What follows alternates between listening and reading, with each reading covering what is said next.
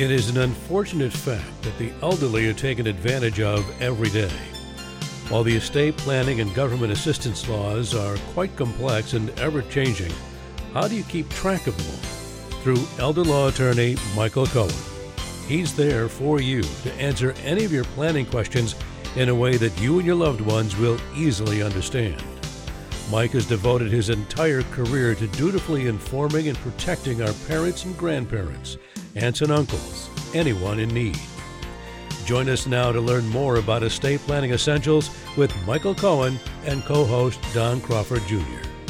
Here now are Michael and Don. I faced it all, and I stood tall, and did it my way. This is your Estate Planning Essentials radio program. My name is Don Crawford Jr., the grateful owner of KAAM Radio and co-host of this program, tirelessly seeking to protect your family, your assets, and you. And I'm sitting with my co-host, my friend, my attorney, should be your friend. I think he should be your friend if he'd let you. He should definitely be your attorney, our Dallas estate planning expert, Michael Cohen. Hello, Michael. Hello, Don. How you doing? I'm doing fine, thank you. Are you ready to be everybody's friend? Can I be your neighbor? You know? Something like that. Well, you certainly are friendly and kind and gentle and giving when it comes to this program. And one of the things I love about this program so much is that your information is so current. It's not dated like so many other programs are out there. It's very timely. And that's important in this day and age because things change so quickly, like they have in the last 3 years or the last 3 decades, from Facebook in 2004 to where we are today. It's almost every hour. Top this, new language, new vernacular. What's this mean? What's this acronym? I just lose track after a while. But what you provide us is also very current, but it's understandable. It's in layman's terms. It's simple to realize, and I think it occasions people to want to come to your next workshop, which is very important, and that's on February the 18th.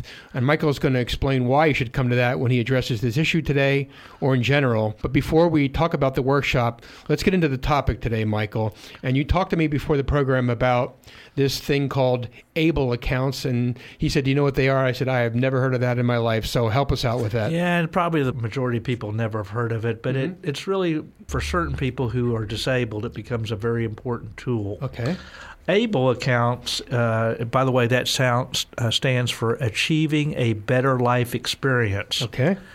About, I think it was maybe during the Obama administration, these things were first permitted. The idea is you had disabled people who were encouraged not to work because for Medicaid, you have to have very limited resources. Only $2,000 if you're single. So if you worked and got not only too much income, but you would maybe have assets if you worked, if the income wasn't spent. And as a result, your assets would have been too great, and therefore you would lose valuable public benefits. It's not just the income. So, for example, supplemental security income. So people who become disabled before age 65, a lot of times, if they never worked in particular or had very limited working or had very limited income, could get this thing called supplemental security income, SSI, not Social Security income, although it's governed by the Social Security Administration. And if you get supplemental security income, then you get Medicaid. Most importantly, drugs. Drugs are very expensive, and if you could get the government to pay for those drug costs, that's extremely important for a lot of people. We know that some drugs are very, very costly, and so this becomes a really important thing. It could be a matter of life and death. So anyway, there are certain things that do not count for SSI, or most Medicaid programs, like a home, a car, a pre-need funeral, personal property items, but you get to have very limited cash. Previously, if you were either inherited money or you had, let's say, a personal injury accident, and you or somehow got more money and you were disabled and you wanted to get eligibility for Medicaid, and you were under 65, somebody could create what's called a special needs trust or supplemental needs trust. It is basically used to supplement rather than supplant Medicaid benefits. So in other words, the government back in 1993, under the Omnibus Budget Reconciliation Act, during the Clinton administration, said, look, there are certain exception trusts that we say, okay, we want to take care of those who are disabled, so we'll let you have money in this particular type of trust, provided that we, the government, get repaid at that person's death to the extent that we paid out benefits. So we want you to, just because you're disabled, we want you to have a quality of life, but we want to encourage people, to take care of you. Now, there's differences, by the way, between a first party and a third party special needs trust. A first party means you, the one who is disabled, can establish the trust, and there would be a payback provision. By the way, if let's say you're a parent or a grandparent and you wanted to take care of a disabled child or grandchild, if it's a third party, there is no payback provision. In other words, we want to encourage you to take care of people. Well, anyway, the problem with those trusts was sometimes, it's okay, you wouldn't count as a resource, but the problem is that sometimes people are disabled, but they have mental capacity. And they may want to manage their own funds, and they couldn't when you have a special needs trust. The disabled person cannot be the trustee. So, what was decided said disabled people should have rights too. They should be able to have some rights to be able to handle different things, and we want to encourage them to work. Sure. So we're going to let you create an Achieving a Better Life Experience ABLE account. Now, what's an ABLE account? It's what a 529. A 529 is college education account. Mm-hmm. How if you you can set aside money for somebody, let's say a child or grandchild's college education. The money grows tax deferred, mm-hmm. and then if it's used for that education, there's no taxation. Mm-hmm. Well, this is similar. You could put money into an ABLE account, and the money goes tax deferred, and if you use it for the qualified disability expenses, then there's no taxation. It's also the same type of theory like an HSA, health savings account. Mm-hmm. Sometimes people could establish an account if it's used for their health. The money grows tax deferred, and then if you use it for that health, there's no taxation. Is there a certain period of time that you can't touch the money after? You've invested so much after 5 or 10 years. Like with a 529, doesn't that have to occur once they get into college? Actually, no. Because you could even roll it over into for my daughters, mm-hmm. what I did is I put money in a 529. Mm-hmm. If I didn't spend it all, I could roll it over for the younger daughter. Very nice. And there's even for yourself, you could have an education. Now they loosen the rules so that you could continue to do things. And in fact, on a 529, you could even roll it into an ABLE account. Interesting. Yeah, know that. Yeah. So to help encourage people to take care of those who are disabled. Now there are limits. First of all, you could only on the ABLE account, you could only put up to the annual exclusion. And now it's not per year per person; it's just a total for the year. So for year 2023, the annual exclusion is $17,000. So whether it's the person who is disabled or some parent, grandparent, or friend, or whomever, the total that could be put into the ABLE account is $17,000 in year 2023. By the way, that $17,000 changed as of January 1st of 2023. Last year it was $16,000. The year before it was $15,000. Cost of living has increased, and that's how they come up with the different amounts. It used to be $10,000 many years ago, and that's gradually went up over time. Okay. Now, so that $17,000 will not count as a resource for Medicaid. Remember, I told you that the limit is $2,000. So if somebody gave $17,000 in the ABLE account, then it will not count as an asset for Medicaid.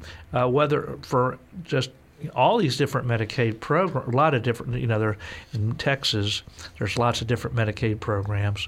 And generally, they follow the SSI rule. So SSI, Supplemental Security Income, is a federal program. Okay.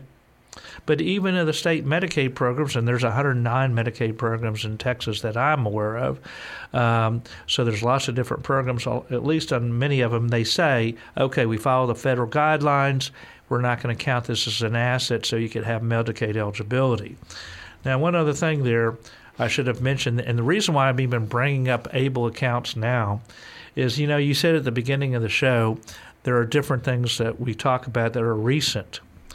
A few weeks ago, we talked about Secure 2.0, about retirement accounts. We talked about 10 different factors on how things have changed on retirement accounts because the government wanted to encourage saving for retirement. Mm-hmm. So part of the spending bill that President Biden signed on December 29th of 2022, we had all the different things about the Secure Act. And of course, as you know, or maybe some listeners know, we have podcasts of each of these shows. Mm-hmm. And so if you're interested in knowing about the new laws regarding retirement accounts, then you could listen to our podcast on we have them on our website, DallasElderLawyer.com. In fact, any category.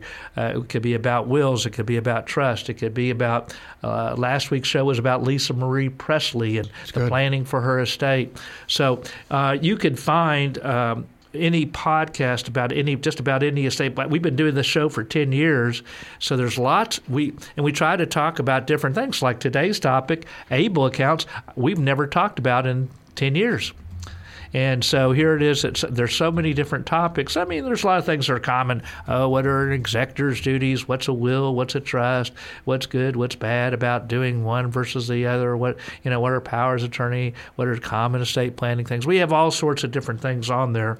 So if you're interested in one of those other podcasts, just go to DallasElderLawyer.com and put under the blogs, and you'll see the podcast of each of our shows. We often do, I say blogs, because usually I'll write an article about each of the topics that we discuss here on the show, mm-hmm. including on an ABLE account. So like in our February newsletter, there's an article about ABLE accounts as well. So you mentioned trying to do things current. ABLE accounts was one of the other things. There was a slight change in the law, which is important to a lot of people who are disabled.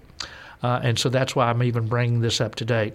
The change, by the way, was previously, or still, I guess, and still in existence temporarily, is that unfortunately, when they initially established the law during the Obama administration, you had to have been disabled before age 26. Okay. Why is that? They just came up with that, okay. And I guess you take one step at a time. Okay. How they came up with 20? I thought it was going to be 26 in 4 months and 3 days, right, but exactly, no. I'm not sure how they came up with. Yeah, it's kind of you thought that. Yeah, it's kind of like I remember one time I had a trust for typically we talked about. On the last week's show, I think even we have an underage trust. So I remember one time I had the wife wanted 30 years of age before the kids could get money, and the husband said, "Oh, I think 25 is a better age." And they ended up with 28 because the wife had more power. Gotcha. Okay. So I don't know how they come up with 26, but they came up with a number of 26 for some odd reason. Okay. That when lobbyists were trying to get an older age, right. But it didn't happen, at least initially. And ever since then, there's been an attempt to raise that age because so many people don't become disabled until later, after age 26. Mm-hmm. So, for example, I had a client who became disabled at age 43. Amazing. Yeah. And so he would like to he would love to be able to be in charge of his. He has mental capacity. Right. He would like to be in. He just can't work. And now, by the way, don't get SSI confused with Social Security disability. Right. That's like people who've worked and then they get income and maybe get Medicare even before they're age 65. So if you've worked and you have a lot of assets, you can get Social Security disability income and then get Medicare. Even if you're 30 years old, you could get Medicare. If you have put into the system, you're getting the income instead of getting it at 60-something years old, you're getting it at a younger age, and then after 2 years, you get Medicare. So even if you were younger than 65. But that's different than people who've been disabled at either at birth or younger. I mean, not younger in birth, but younger than age 26. And that is being changed as of January 1st, 2025 to 46. So I told that client, for example, that became disabled at age 43, that as of January 1st, we're going to give him the ability to be able to control some of his own money, to use his money without having, hey, trustee, I need this new TV set, and this is the make and model of it, and I want you to buy it and send it to me. Because you can't have a distribution of income for supplemental security income, because it reduces income $1 for $1 for each money that you receive as far as income. The ABLE account will not be considered as income. So this is a really beneficial thing. You can have people who can control their own money. Now, if it's more than $17,000, or if you weren't disabled before that earlier age, then you're going to have to go the special needs trust route. Mm-hmm. Sometimes there's a real problem too. I'm going to divert to another story because this is an actual client case, because this is very important, because sometimes people are thinking they're doing the right thing and it could be extremely harmful. Getting to a different Medicaid topic, somebody who had been disabled from birth applied for a program called HCS. In Texas, that takes about 14 years of a wait to get this valuable program for people who can't work. So we had this client who's now 67 years old, has been in a facility for probably for the majority of her life. She's developed friends there. She gets to work a little bit. They have a combination, get this Medicaid program where she stays there. It's just a great program. It has a lot of different benefits. But what happened? An uncle, in his attempt to be helpful, had an IRA of $200,000. He named her as the beneficiary. Okay. You can only live in this facility if you're on HCS. Oh boy. Now, if there had been a will, there's under Texas law you could modify a will if the person if it's either tax reasons or loss of public benefits or the potential not being able to get public benefits. But this is through an IRA. Oh boy. And so if it's an IRA, it's not going by your will. And you go by the beneficiary designation. And how old did I say she is? She's 67.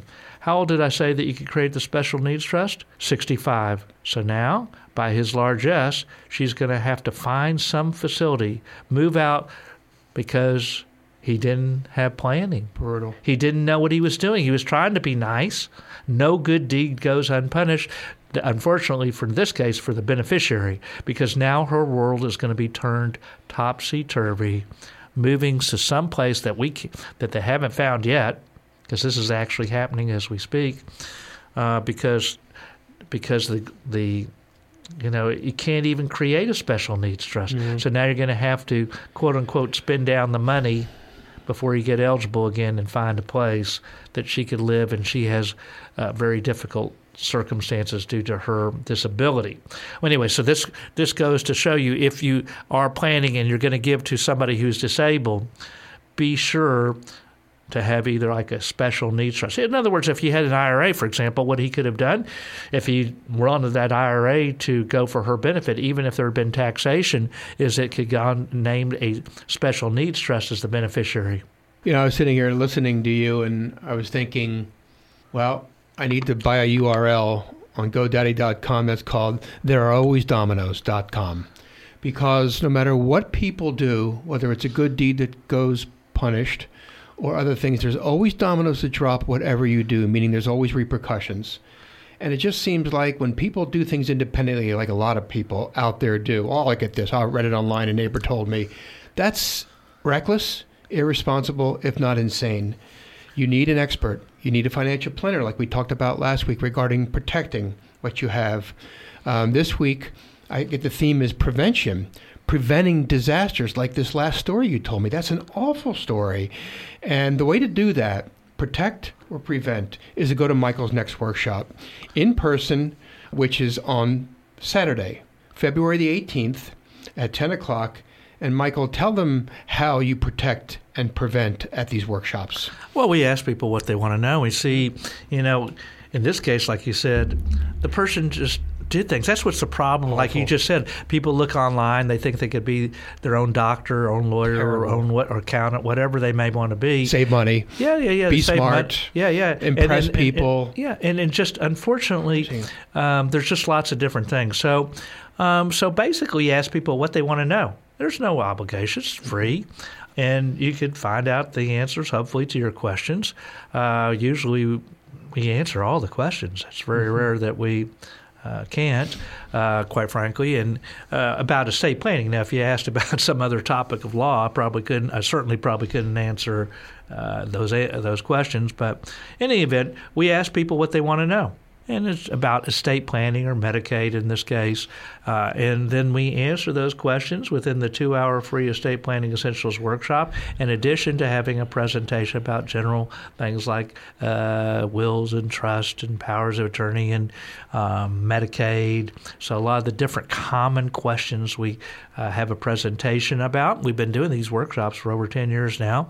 And if you go to the free Estate Planning Essentials workshop, which I think you'll learn from other people by not only answering your questions, but you'll find questions you never even thought about and say, oh, gee, that affects me. Yep. And then we also give you the option, only if you go to the free Estate Planning Essentials workshop, to go to a free vision meeting, another hour that's free. So basically, with me, you get privately. Yeah, privately. Mm-hmm. So you get 3 free hours of whatever questions you want to ask and learn without obligation. Mm-hmm.